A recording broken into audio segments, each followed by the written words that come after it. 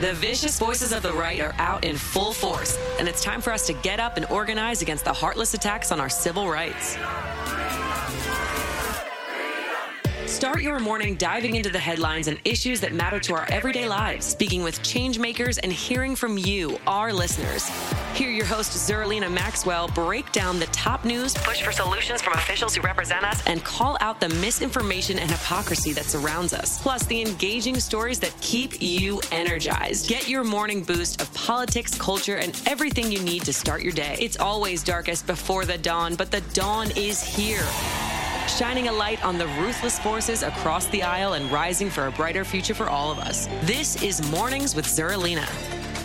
Welcome to Mornings with Zerlina. I'm Zerlina Maxwell. Joining today is Karen Finney, CNN commentator, and also my former colleague from the Hillary Clinton campaign in 2016. I'm so grateful to have her here and to hear her voice and that she's safe. Good morning, Karen. How are you? Good morning, Zerlina. I'm great. It's so great to talk to you. It's such a, I feel like I haven't talked to you in a lot of things have happened in between. I definitely saw you a lot during the Trump era, but I don't think during COVID, which is true of most people. I haven't seen most people during COVID. So it's been, a lot has transpired. But I'm so grateful to talk to you and to hear your voice and to know you're safe. We're going to talk about Black voters, but before we sort of dive into that big topic, we were talking about January 6th, and we were talking to Danny Ceballos, who was doing the legal analysis, and I was sort of, talking to callers who were expressing either frustration or optimism about the state of things as we go into the hearings tonight, and I just keep thinking about how everybody keeps telling us we need some new bombshell. Like if there isn't some new bombshell that just stops the presses, as if we are pressing, it still stops the presses, tonight, and it gets everybody to turn off Real Housewives, it will be a failure. What do you think going into I feel like what we know already is pretty bombshell. I think they can just put it together in a nice package that, is digestible. I think I'm so glad you asked that. There's a couple of things on that. I agree with you. There's a lot that we already know that's bombshell. Just look at any image from that day. That's the bombshell, frankly, and that is seared into my mind forever. But here's what I think the hearings they're going to try to do and what they need to do. Folks like us, we follow it pretty closely.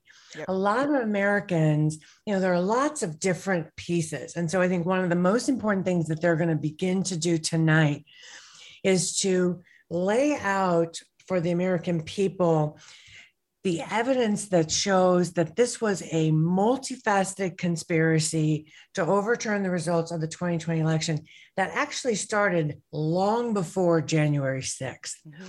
And that it was a brazen attempt to, stay in power, as we know, but that there were lots of different parts to it. And again, so I think getting people to understand that the timeline was a lot longer than folks may have thought.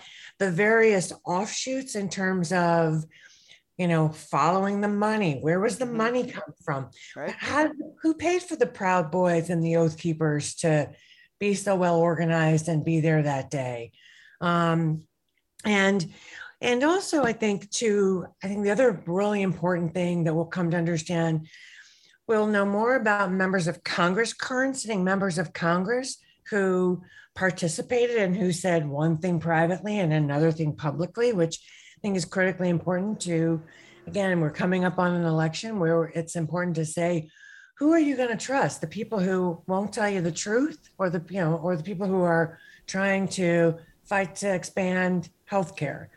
The other thing that I think, Zerlina, is so critical that we're going to learn, and it's going to be, I think, quite terrifying, and that is for folks who have been following. Look at what's been happening in the primaries, and I know we're going to talk about Black voters in this race.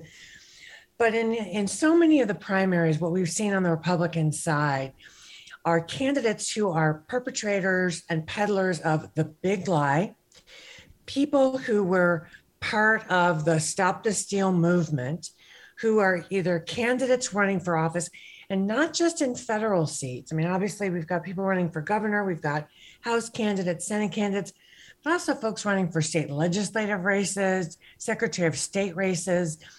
And we just learned from a Politico story the other day, there's now a whole effort to get a number of these people that are focused on Michigan, getting these peddlers of the big lie into positions working as poll workers in places like Detroit. Right. So I say that to say the threat to our democracy didn't stop on January 6th. Right. It is still there. It is still ongoing. They are still out there. And think about what would happen if you have people who don't believe that the 2020 election was legitimate in positions to control the next election. Right. So the bombshell is going to be, there'll be a report. It's not going to be, and this is one of the reasons I just hate the comparisons to Watergate. Mm-hmm. We're not going to see, Trump going off in disgrace no, we're going to see a report. The Justice Department will also have to decide how they proceed, but we're going to learn more about what's going on right now and what we as Americans can do about it. So that's what I think we have to focus on. And I think that connecting of the dots for people is really critical. Oh, yeah. Danny Savala sort of painted the picture this way. It's like a puzzle. They're filling in the picture for us and connecting the dots, like you said. And I think, what we know is pretty bad. I mean, I even sort of highlighted the specific example of, there's pretty clear evidence at this point, and I'm sure we're going to hear more from Mark Short, who worked for the vice president, also one of the other staffers for the vice president expected to testify at these hearings. Yeah. We know they spoke to the committee about the fact that the president was aware that the vice president was in danger, and I want to know what he did about it or didn't do about it. And I think we sort of those specific little nuggets, like any one of those things can develop into a bombshell. But I think that detail is like, that's a smaller specific storyline within the larger picture, right? That's one of the dots, but it's like a really big dot. It's like if you're looking at the sky and the stars, and it's like the one that starts like flashing, like it's a shooting star, because I feel like, the president finding out the vice president was running for his life, and then he was like, so those are my people. Right. He didn't do what he wanted to do. He didn't, decertify the election. Yeah. He wasn't loyal. If we have reporting that the president said anything like that, I think that could be quite significant. Well, especially, again, to remind people, we're talking about a conspiracy to overturn the election. We're talking about blocking the peaceful transfer of power in a democracy, this is one of the great hallmarks of American democracy, of everything, the things that we believe about our country. As we're not perfect, but, this was an attempt to hold on to power at all costs. That is a threat to all of us. And so to your point about the vice president, that's the lengths to which they were willing to go. And that's terrifying, because if they're willing to do that, then what else are they willing to do? And again, I think to my mind, what I hope people come away from is understanding each one of us we have to vote. We have to, I know we're all tired. We were talking about COVID. We're a lot of pressures of daily life, but we've got to stay engaged when it comes to voting and our democracy, because they are literally still trying to steal it in front of our very eyes. And it's an attack on our vote. It's a way to silence our voices. I mean, this is a country where voters pick our leaders. Leaders don't get to pick their voters. Right. We're not going to let them do that. So, I mean, that's the thing. It's like, I've been talking about it all week. We were talking obviously about this, the series of gun massacres we've all been processing throughout the past couple of weeks. And one of the things I've sort of landed on is the fact that, I no longer engage in the conversation like, will this time be different? I don't think that's the question. The question is, will you vote for someone different in Texas? That's right.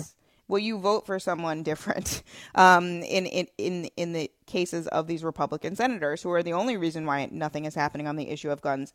If you vote on one issue and it's guns, and you want something done on guns, then you have to vote against Ted Cruz. And that's the formula. I mean, is this time different? I don't know. Is it going to change your vote the next election?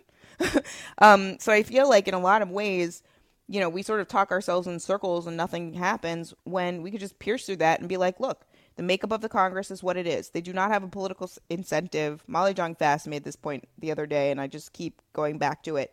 The Republicans don't have a political incentive to do anything on gun safety reform because they're financed and their voters, don't want them to do anything. So they won't. They don't have any incentive to do anything. And no amount of dead children will change their minds. They've demonstrated that through their actions. So it's not, even speculation at this point. So if you want a different outcome, you need to vote for a different senator. That's the size of it.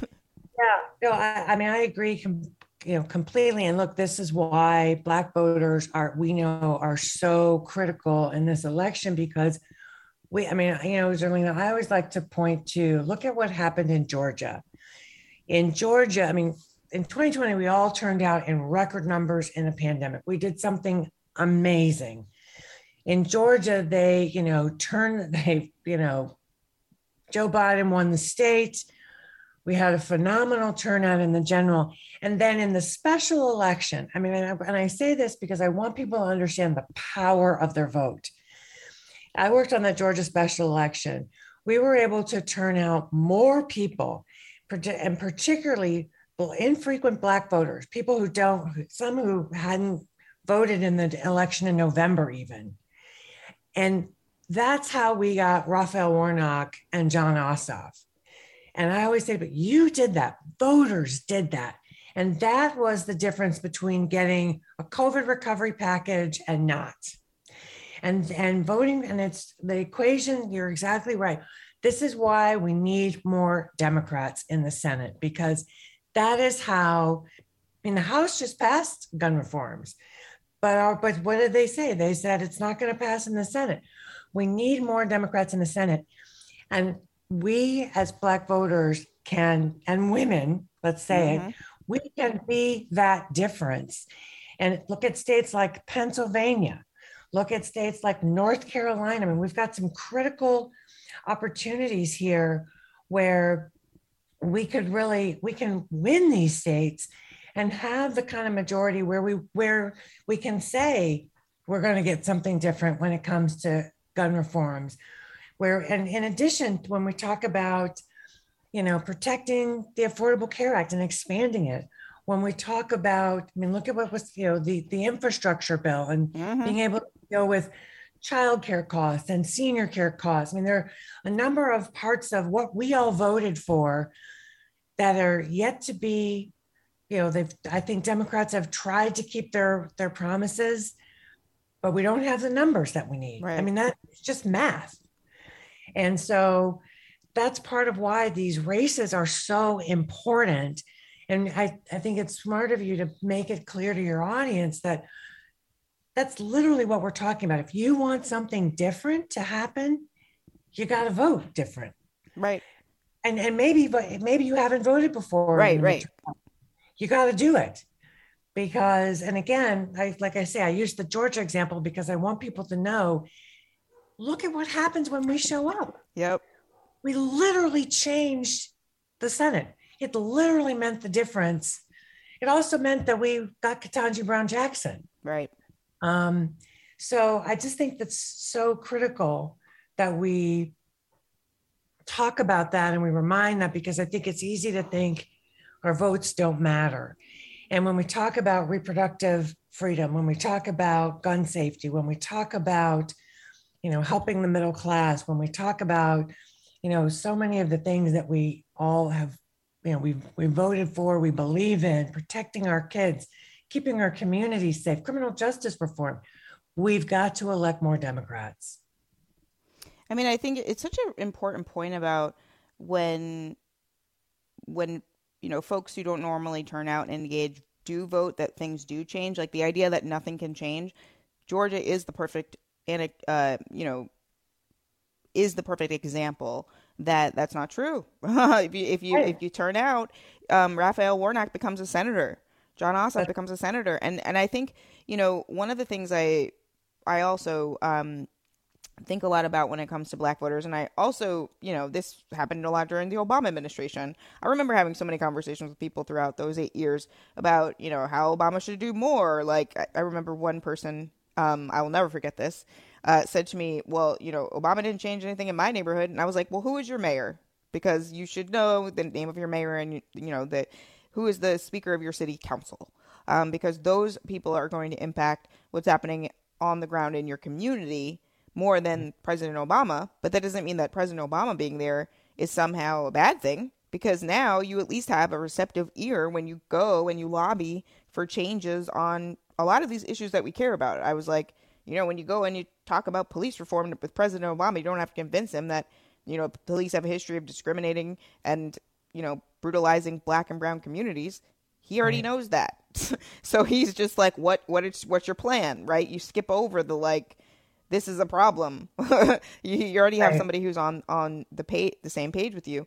And that is a big deal. And so I think, as we look forward, and there's been a lot of reporting in the last week about how black voters are feeling about the Biden administration. And I'm sure frustrated, because the filibuster prevents a lot of things from actually being able to be accomplished. But in terms of what has been accomplished, just lay out, some of the things that the Biden administration was able to do.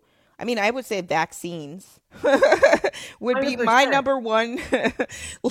He saved a lot of black people's lives. But other than that, in terms of accomplishments, how should black voters, in your view, look at the Biden administration and what they've been able to accomplish? Sure.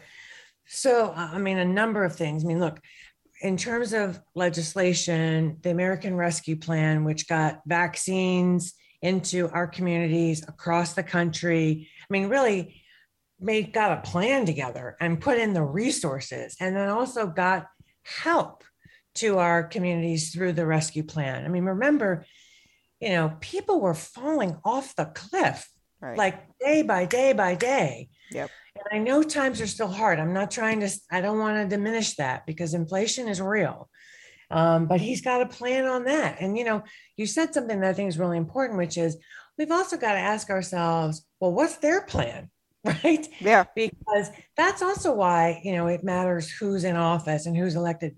So, yes, I would say American Rescue Plan and vaccines first and foremost. It got businesses reopened. We got kids back into school. We are finding our way through this in a way that we just were not before. The infrastructure package, I think, is critical. And it's something where, as that money is going out the door to across the country, people will see those dollars being, spent in their communities, whether it's bridges and roads and transportation. It may not be immediate, but it's been long needed, and it's going to make a huge difference. I would say the other thing, let's think about just last week, the president has been trying to do as much as he can, also by executive order, where it can't happen because we don't have the votes in Congress. And I have to tell you, I always say when people say, oh, well, Joe Biden couldn't get, all the Democrats in Congress. Well, the Republicans have responsibility too. Mm-hmm. And when you can't get 10 Republicans willing to do the right thing, boy, that tells you what we're up against. But so look at the things that the president has also been able to do, like some reforms on criminal justice reform via executive order. And I think we have to remember that, he's been the one working to expand the Affordable Care Act. He's fighting to lower prescription drug costs, at least, for example, they want to cap the cost of insulin. Those are the kinds of things they're still negotiating. They're still trying to get done.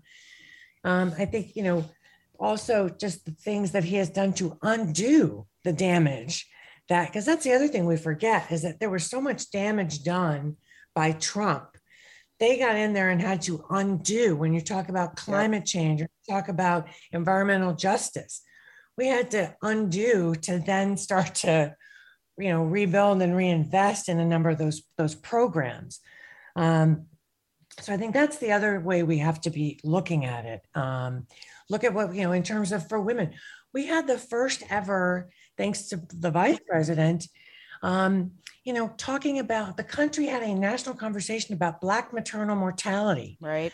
And that is and the awareness of that and resources actually going into that, into fighting, into states and municipalities who are trying to address Black maternal mortality, making those investments. They also invested in things like making sure that as we look at things like this pandemic, how do we ensure that we are doing so in a manner that addresses racial disparities? Yeah. Both in healthcare, but also in how we address pandemics. That was another thing that actually was something the vice president had worked on in Congress that they were able to do by executive order. So just there's a lot that they are trying to just bringing more. My gosh, remember the chaos that we were under. I know, that's the thing I think people ago. forget, right? You live through the Bush administration, and then you get to Obama and you're like, he's not doing enough. I was like, did you live through the Bush administration? Then you get to the Trump administration, that ends, we get Biden, and people are like, he's not doing enough. I'm like, did you live through the last 4 years? Were you aware? Were you conscious at all for the chaos that we lived through and the, raised cortisol levels and high blood pressure that we all experienced during Donald Trump's one term as president? It's just wild. Karen Finney, we are unfortunately out of time, but I would love to have you back whenever you're available to talk about the midterm elections. It was great to have you on, CNN commentator, former colleague on Hillary's campaign with me. It was great to have you. Please stay safe. Thanks. You too, Zerlina. Take care.